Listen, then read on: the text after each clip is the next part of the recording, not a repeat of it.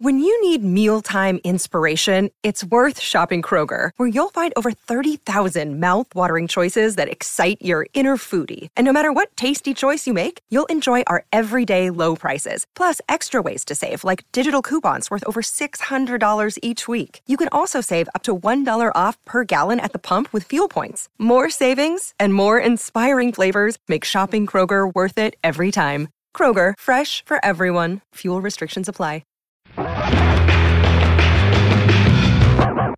To get started, if you wouldn't mind just introducing yourself, telling us who you are, where you live, and what you do. Hi, everybody. I'm Tori Amos. I'm a musician, and I live between the States and Cornwall, England. And I'm in Cornwall right now at my husband's house, which in the barn is the recording studio that we record all the records at. I'm Lady Live. A lady like a lady like a lady like a lady like a lady like a lady like a lady like a lady like. I've had enough. Kristen, today on the show, we are basking in the presence of a Gen X goddess, a piano prodigy, a pop cultural icon. And definitely someone who belongs in the Unladylike Hall of Fame. Oh, yeah. I still kind of can't believe it's true, but listeners, this episode, we're talking to motherfucking Tori Amos. Her music was one of the soundtracks of third wave feminism in the 90s, full of middle fingers to the patriarchy and ethereal arrangements, like in Silent All These Years, one of the biggest hits off her first solo album. Yeah, I can hear that. What if I'm a mermaid in these jeans of his with her name still on it? Hey, but I don't care, 'cause sometimes I said, sometimes I hear my voice, and it's been here, silent all these years. This year, Tori's published a new memoir/manifesto called Resistance, a songwriter's story of hope, change, and courage. Kristen, in a lot of ways, Resistance has defined her career and what still endears her to fans. The kind of songs she's written, the way she's played them, and the politics they've given voice to have continually broken the rules of how female solo artists are supposed to perform. And she's still breaking rules, too.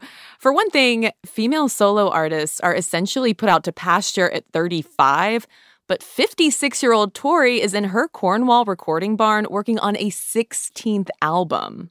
Yeah, and even if you aren't a Tori head, you've probably witnessed her pop cultural influence. Oh, yeah. Think of Lady Gaga's most avant-garde piano performances or Billie Eilish's anti-pop queen aesthetic. She's talked about how her daughter Tash has even been like, Mom, they're cribbing your moves. Yeah. I mean, I really feel like Tori Amos is the mother of a lot of music I was constantly listening to growing up, and honestly, I'm still constantly listening to things like Fiona Apple, Sarah McLachlan, Alanis Morissette. And so, listeners, I cried after we wrapped our interview with her. Caroline, you cried? Yes. I mean, by the end of the conversation, I was just so overwhelmed by her warmth and what it took for her to make the music career that ultimately changed a lot of lives. Yeah, me too. But Caroline, I gotta be honest that I missed the Tori Amos boat growing up. By the time I was in high school and was forming my own musical taste, I was way too worried about fitting in to get into an artist like Tori, who was known by then as this super intense kind of mystical feminist, which was just not on brand for girls in the early 2000s Britney Spears era. Well, Kristen, your ship has finally come in because today we're finding out, why is Tori Amos such an enduring feminist icon?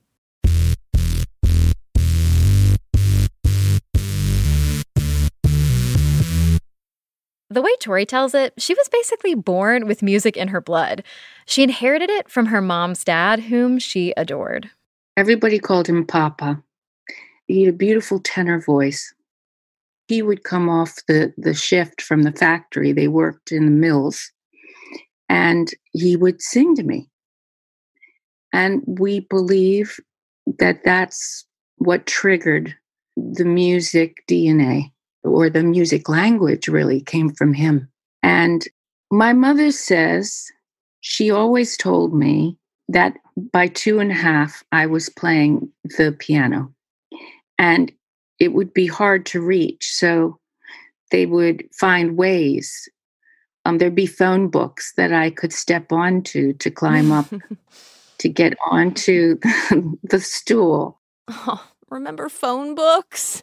Now I guess little piano prodigies just have to perch on stacks of old iPhone boxes. Well, baby Tori really was a legit prodigy, though. Like, by the time she could tie her shoes, she was pretty much a classically trained pianist. At the age of 5, she became the youngest person accepted to the uber-prestigious Peabody Conservatory of Music in Baltimore. And fun fact, Tori Amos is still the youngest student ever admitted to Peabody. Problem was, Tori and Peabody weren't a great match. Like, sure, she could bang out Bach with the best of them at school, but at home, Tori was secretly falling in love with rock gods like Led Zeppelin. My mother would be spinning records once my father went to church in his minister outfit, and she would close the door and take off her apron and start playing DJ. And then when my brother would come home from school, he would have albums of things that my mother didn't have. So they would get me then to play everything before my father would come home. And he had no idea when I would break out into the Stones. He thought I was just practicing stuff for the Peabody. Jim Morrison was the devil, and then Robert Plant was, Satan and all of that stuff. Caroline, Tori's rebellious streak also reminds me of preachers' daughters I knew growing up who were the queens of sneaking around. Well, little Tori wasn't much of a sneak when it came to her skepticism about church. Her grandmother on her dad's side was always on her about minding her Christian P's and Q's and told her dad that Tori didn't know how to love Jesus. To which Tori told her dad, Jesus is not the problem, grandma is the problem. Meanwhile, she was also dealing with being by far the youngest student at school. How did being a child prodigy affect you, at that time, and also as you were kind of growing up and finding your own voice? Well, ladies, it is a double-edged sword, because on one hand, you can't process the emotions of others and their expectations. I couldn't anyway at that age. So the idea that you could hold so much promise, and then you start to realize, wait a minute, I'm not a concert pianist. That isn't my path. That isn't my skill set. It's a particular skill set to be able to play somebody else's work for 8 hours a day, okay? And commit your life to that. So you have to be one of the best in the world to do that. And I'm thinking, no, wait a minute. These guys, they were documenting their time. And you have to remember, this was the late 60s. And the revolution was being driven. When I say the revolution, the change was being driven so much by music and art. And so I wanted to be part of that. I wanted to document the time. So very early on, I started to deviate, and that's why I'd have to trick my dad. So he thought I was doing what I was supposed to be doing, practicing my lessons. So then when I got kicked out of the Peabody at 11, then I think he was brokenhearted, bless him. And I was seen as a failure and somebody that had so much potential. And that was a lot to take on. So I started to smoke pot. Well, why did the conservatory kick you out? So you would analyze music in theory. You would look at music and be taught theory in a certain way, and they were teaching classical and they were teaching jazz. But I wanted them also to look at the songs from the Beatles. And somebody said, they're not going to be around in 30 years' time. Nobody will know who they are. And I just looked at them. I said, you are crazy people. You are out of your freaking minds. And that was at 11, and that didn't go down. So there was a rebelliousness that I guess I had because I loved this music so much, whether it was the Beatles or Joni Mitchell or Nina Simone, or we can go on, Stevie Wonder, and they wouldn't allow it at the time. And it seemed like, wow, I was a disappointment really to everybody. And that was a lot to hold. That's the double-edged sword we were talking about. Well, where did this rebelliousness come from? Because I feel like, a lot of kids might have just said, okay, this is my assignment. This is what I'm supposed to do. This is my responsibility. I have to toe the line. But here you are coming to these conclusions about your own voice and this moment in musical time at 11. So, where did that streak come from? So being exposed to such great music just made me more bloody-minded, I think, to steal from the Brits and just dig my heels in and say, no, I'm going to write more. I'm going to do this. Tori's father remained convinced that she was going to do it too. In fact, he was kind of a stage dad and helped her secure her first paying gig at a very surprising venue. Each week, 13-year-old Tori Amos played a downtown D.C. gay bar called Mr. Henry's, and eventually that earned Tori other piano-playing spots in bars and hotels around the city. Why do you think your dad, though, changed his mind and was, okay with you playing music, secular music, too, in a gay bar? I mean, that feels like a real pivot. I think, yeah, it was a pivot. I think, with the capital P, I think that there is a bit of Mama Rose, Gypsy Rose Lee, her mother in my father. And there is a side to him who wanted to be Billy Graham. So he was drawn to that flame. And he wouldn't give up. And I don't think he could accept my failure. He couldn't accept it. I kind of accepted being kicked out of the Peabody because I was writing my own music in secret, like you guys are in closets. I'd be writing, whatever, under the bed, whatever, just creating. And when he wasn't around, really working toward that.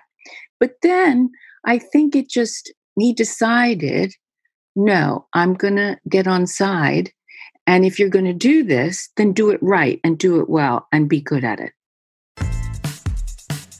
And with that, the child prodigy had become a teenaged professional. But before teen pro Tori could become adult pop icon Tori, she first had to learn how to fail.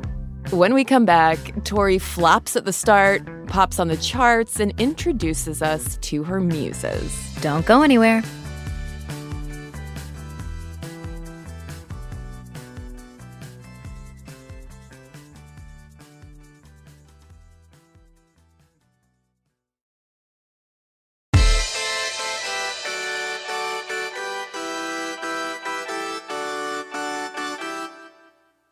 Music came naturally to her.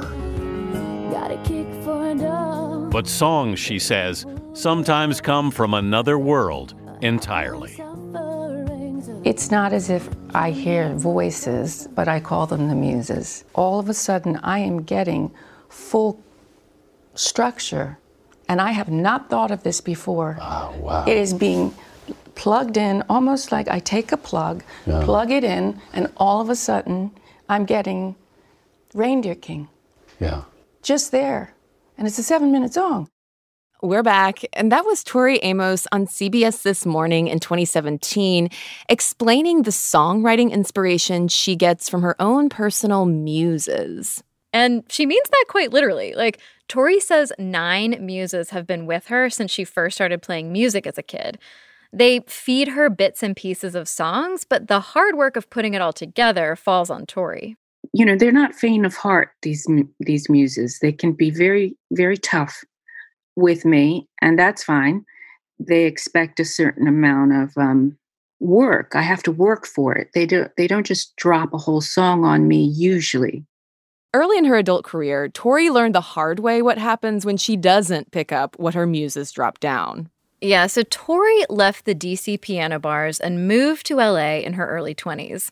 There, she started a synth pop band called Why Can't Tori Read? Here's the single Big Picture off their one and only self-titled album released in 1988.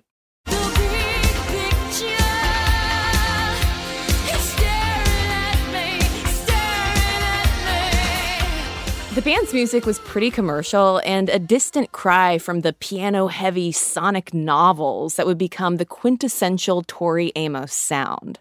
Yeah, and y'all, we have to talk about the album cover for a second. So it's like peak 80s. Tori's red hair is huge. She's wearing a black bra, metallic bustier, and black elbow gloves. And she's inexplicably holding a giant sword across her shoulders. Like, Tori is basically Guns N' Roses meets Three Musketeers. Both commercially and critically, Why Can't Tori Read's album was a lemon. After 2 months, the record label pulled the plug and quit promoting it. After that project flopped, Tori repented to the muses and got back to basics. That meant playing in piano bars again to make rent and writing a new album as just Tori Amos. No band, no big hair shtick. Because I betrayed myself on that in 1988, the crawling back out of that hell is something, but the piano forgave me. And the muses forgave me. So the writing of Little Earthquakes was that journey. When Tori finished her new solo album, the one that would become her 1992 breakout Little Earthquakes, record label execs still had a different sound in mind for her. When I turned it in, they wanted to mute the piano and insert the guitars instead. Yeah, with the major exception of piano-playing Kate Bush, who Tori was instantly compared to when Little Earthquakes came out, the known formula for successful female singer-songwriters had been pretty girl with guitar, like Bobby Gentry or Carly Simon. But Tori was having none of it. There was something that just said, no, sell me, sell me, sell me. What did it feel like, though, when... So you did stand up to those record execs who wanted to mute the piano, but especially as a still emerging artist at the time, how did you effectively resist their power, though? It was just one of those things whereby the lesson of getting out of that bustier that I'd put myself in, and I don't know what possessed me to think that that was my feminist self expressing herself. I don't know what happened. As my mother said to me on the phone, she goes, honey, you got out of that bustier. You're not going back in it, are you? And I went, oh, no, that corset, so that you can't breathe and find your voice. I mean, it became very metaphorical of, women of the last several hundred years. And I started thinking, no. And it was just so clear. It was clear as a bell, and the muses were there. And they said, we stand firm. And they also said, but you better come up with a plan, young lady, because they want a different tone. And so my plan was for them to sell my contract to somebody else. But they wouldn't sell me because they said, if so-and-so wants you, Tori, if so-and-so wants you, why shouldn't I want you? And I'm like, oh my God. And I'm locked in for an 8-record contract, and it's their option. It's a system that unless you know how the music business was working and can work, it's so outdated. You can't imagine these contracts. So they can shelve you, don't you see? They can hold on to you, and then you can't create for anybody else.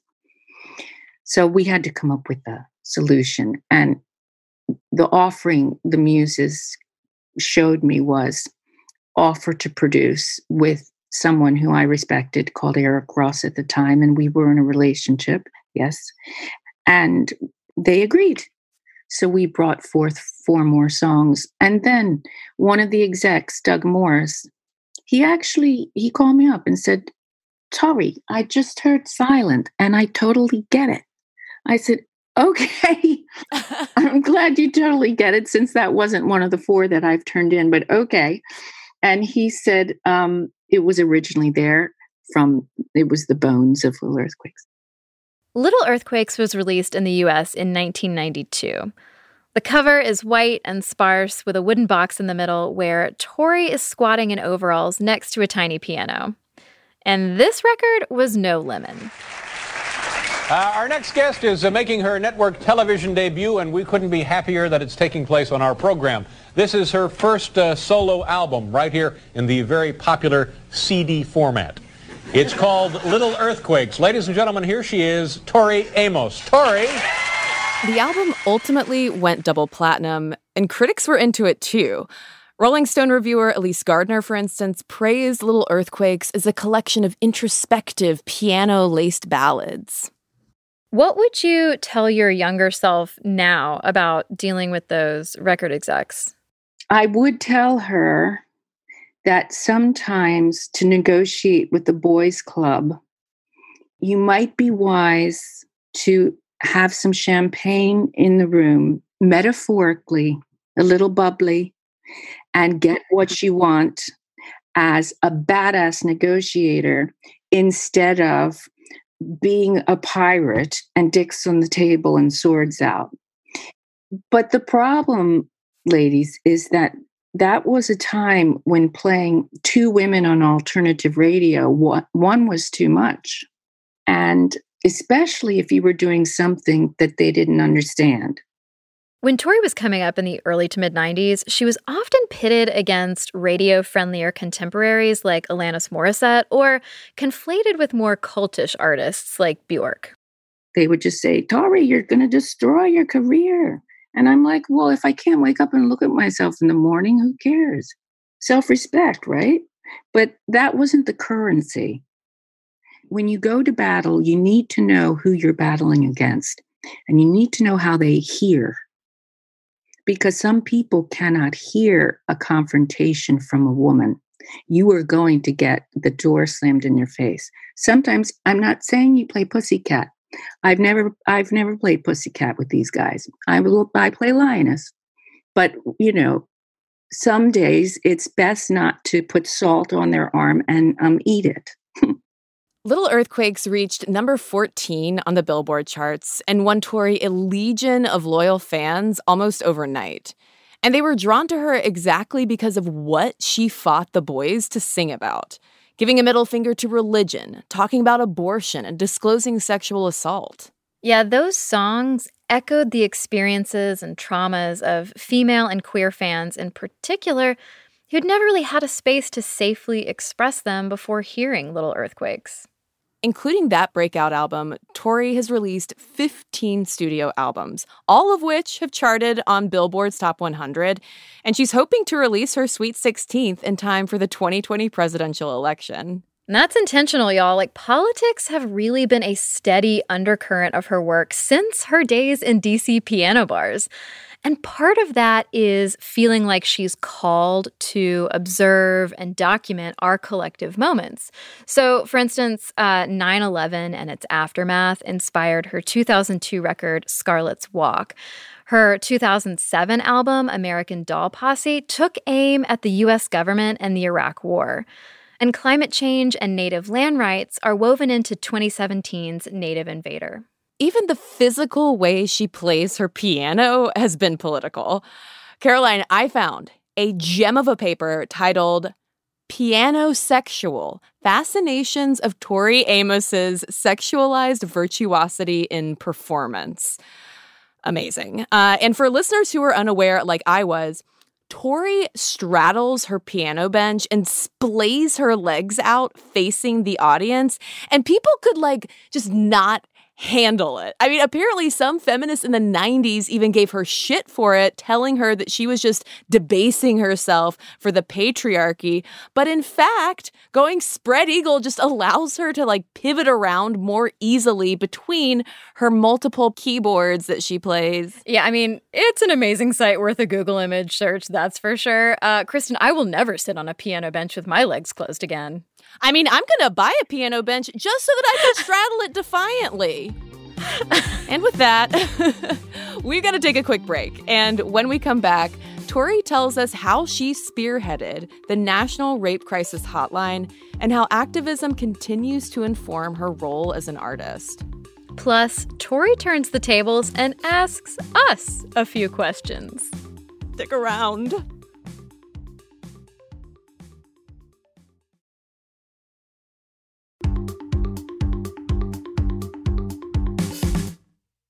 We're back with Tori Amos. And heads up to listeners, we will be discussing sexual assault.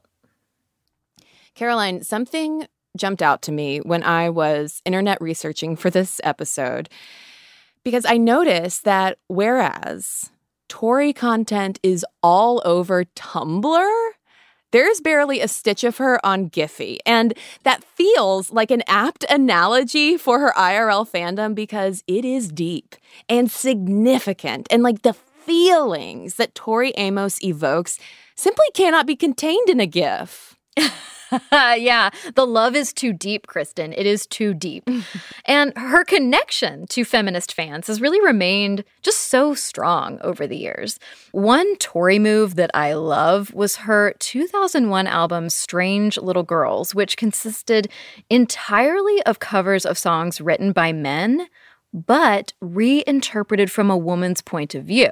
So one of the standouts on the record is her cover of Eminem's 97 Bonnie and Clyde, which she sang from the perspective of the fictional wife that Eminem kills in the original lyrics. See, honey, there's a place called heaven and a place called hell. There's a place called prison and a place called jail. And Dad is probably on his way to all of them except one. Because Mama's got a new husband and a stepson. And you don't want to... Amazing. And look, Caroline, I had also incorrectly figured that her lasting feminist cred just kind of came from the politics of her music, but she's also inspired incredible real-world activism ever since she went solo in the early 90s. Yeah, one of her biggest hits off of Little Earthquakes is a song called Me and a Gun. It's about when Tori was raped at gunpoint when she was 21. It was terrifying and traumatizing, and like so many survivors, she didn't report it to police. She only shared the details of what happened a couple times in interviews, but for 6 straight years, Tori performed Me and a Gun at every single one of her live shows. It's a cappella, so no accompaniment. And the song is written so that you are there with her, with me, as it's playing out. Was me and a gun and a man on my back, and I sang Holy, Holy as he buttoned down his pants. And it was something that when I was writing it, I didn't realize until later the heaviness of the burden that I would need to carry and then work through, because I was traumatized. And once it was released, I could not hold the energy, the exposure, feeling naked under a microscope. I couldn't hold that well at all. So what happened is I began singing it every night, but then not talking about it because I couldn't talk about it anymore. And then in 94, and there was a young gal who fainted during this song at the show. And she told us backstage that her stepfather would rape her when she got home that night. He'd raped her the night before, and he would rape her the night after. This was her life. And countless other fans also came up to Tori at her shows and wrote her letters sharing their own stories of assault and sexual abuse. So many that Tori wanted to do something about it. She reached out to the D.C. Rape Crisis Center in Washington, and they hatched a plan to establish a national toll-free hotline that folks in crisis could call. Tori then convinced her label, Atlantic Records, along with the Warner Music Group, to provide the seed funding to launch it. And that's how, in 1994, Tori Amos became a co-founder and spokesperson for the Rape, Abuse, and Incest National Network, or RAIN. It operates that 24/7 hotline and connects tens of thousands of callers to rape crisis counselors every year. And just a side note, Kristen, you and I have cited RAIN stats and facts for years, and somehow I am just now making the Tori connection. Same.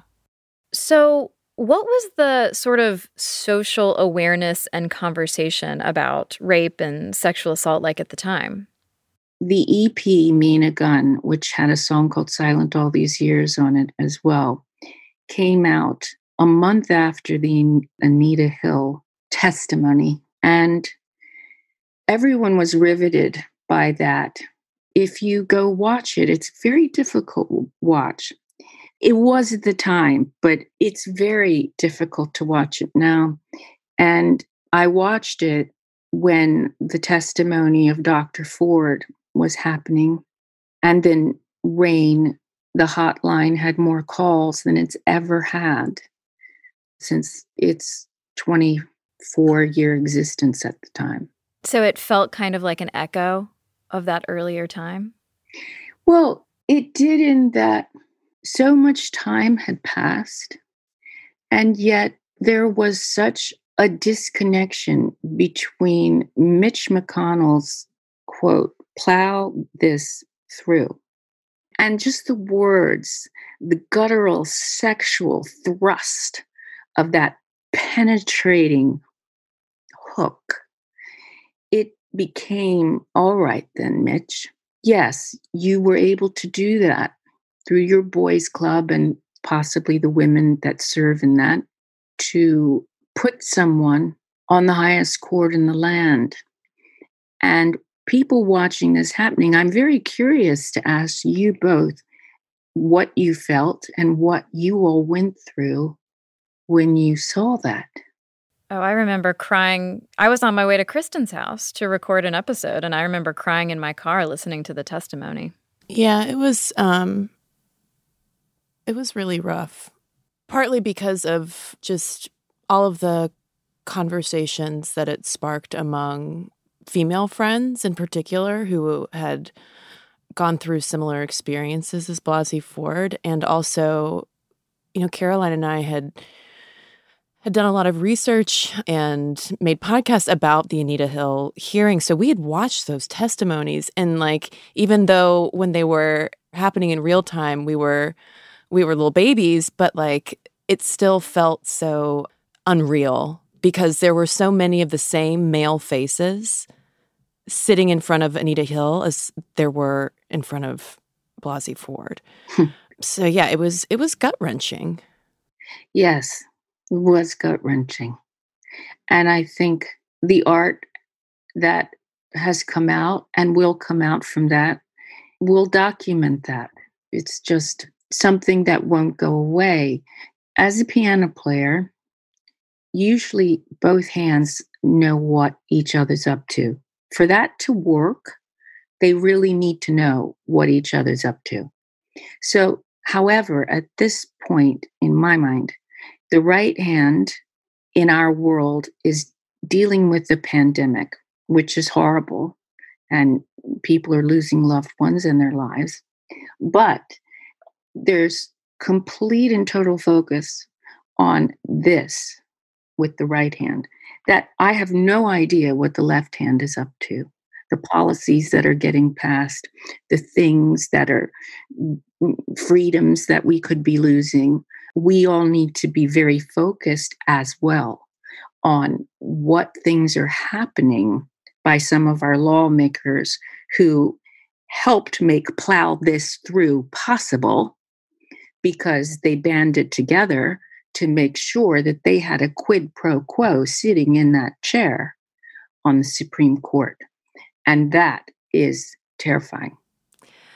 Well, Tori, we have just one final question for you that we ask all of our guests, and it is, what is the most unladylike thing about you? That's really intriguing. Can you tell me what it is for each of you? Oh, well, for me, in addition to the cursing and drinking, it's probably that I don't want kids, I would think is the most unladylike aspect. I have so much respect for you saying that. You know, there are so many people who have kids who have come to shows and said to me, I'm not taking to this. My mother is more of the parent or the other person or the partner or the... And not everybody has that calling. And wow, how brave of you if you're not being called. It's not for everybody. It can be heart-wrenching and, again, humbling and humiliating. And what about you, Kristen? The most unladylike thing about me is that I will not laugh at a man's joke if it's not funny. Oh. You know? Yeah, that's very good. Well, I like all the cursing. I mean, Selena Meyer is one of my heroes. Yes. She's on my altar. And sometimes, you know, as a songwriter, you do get that look of, if you can write such, you know, pretty music, how can you use those words? And I'd say, okay, they're words. But two things. I think there is an art to, I really like a good cusser. It really kind of makes my day. It did kind of shock me when Tash, I'll leave it at here, when she was about, I don't know, in grade school, so about 7. And everybody had to, on Mother's Day here, decide what great thing their mother did. And, you know, one of them was a doctor and one of them this. And clearly I was in my career at the time still. And she just looks and says, my mummy is a great cusser.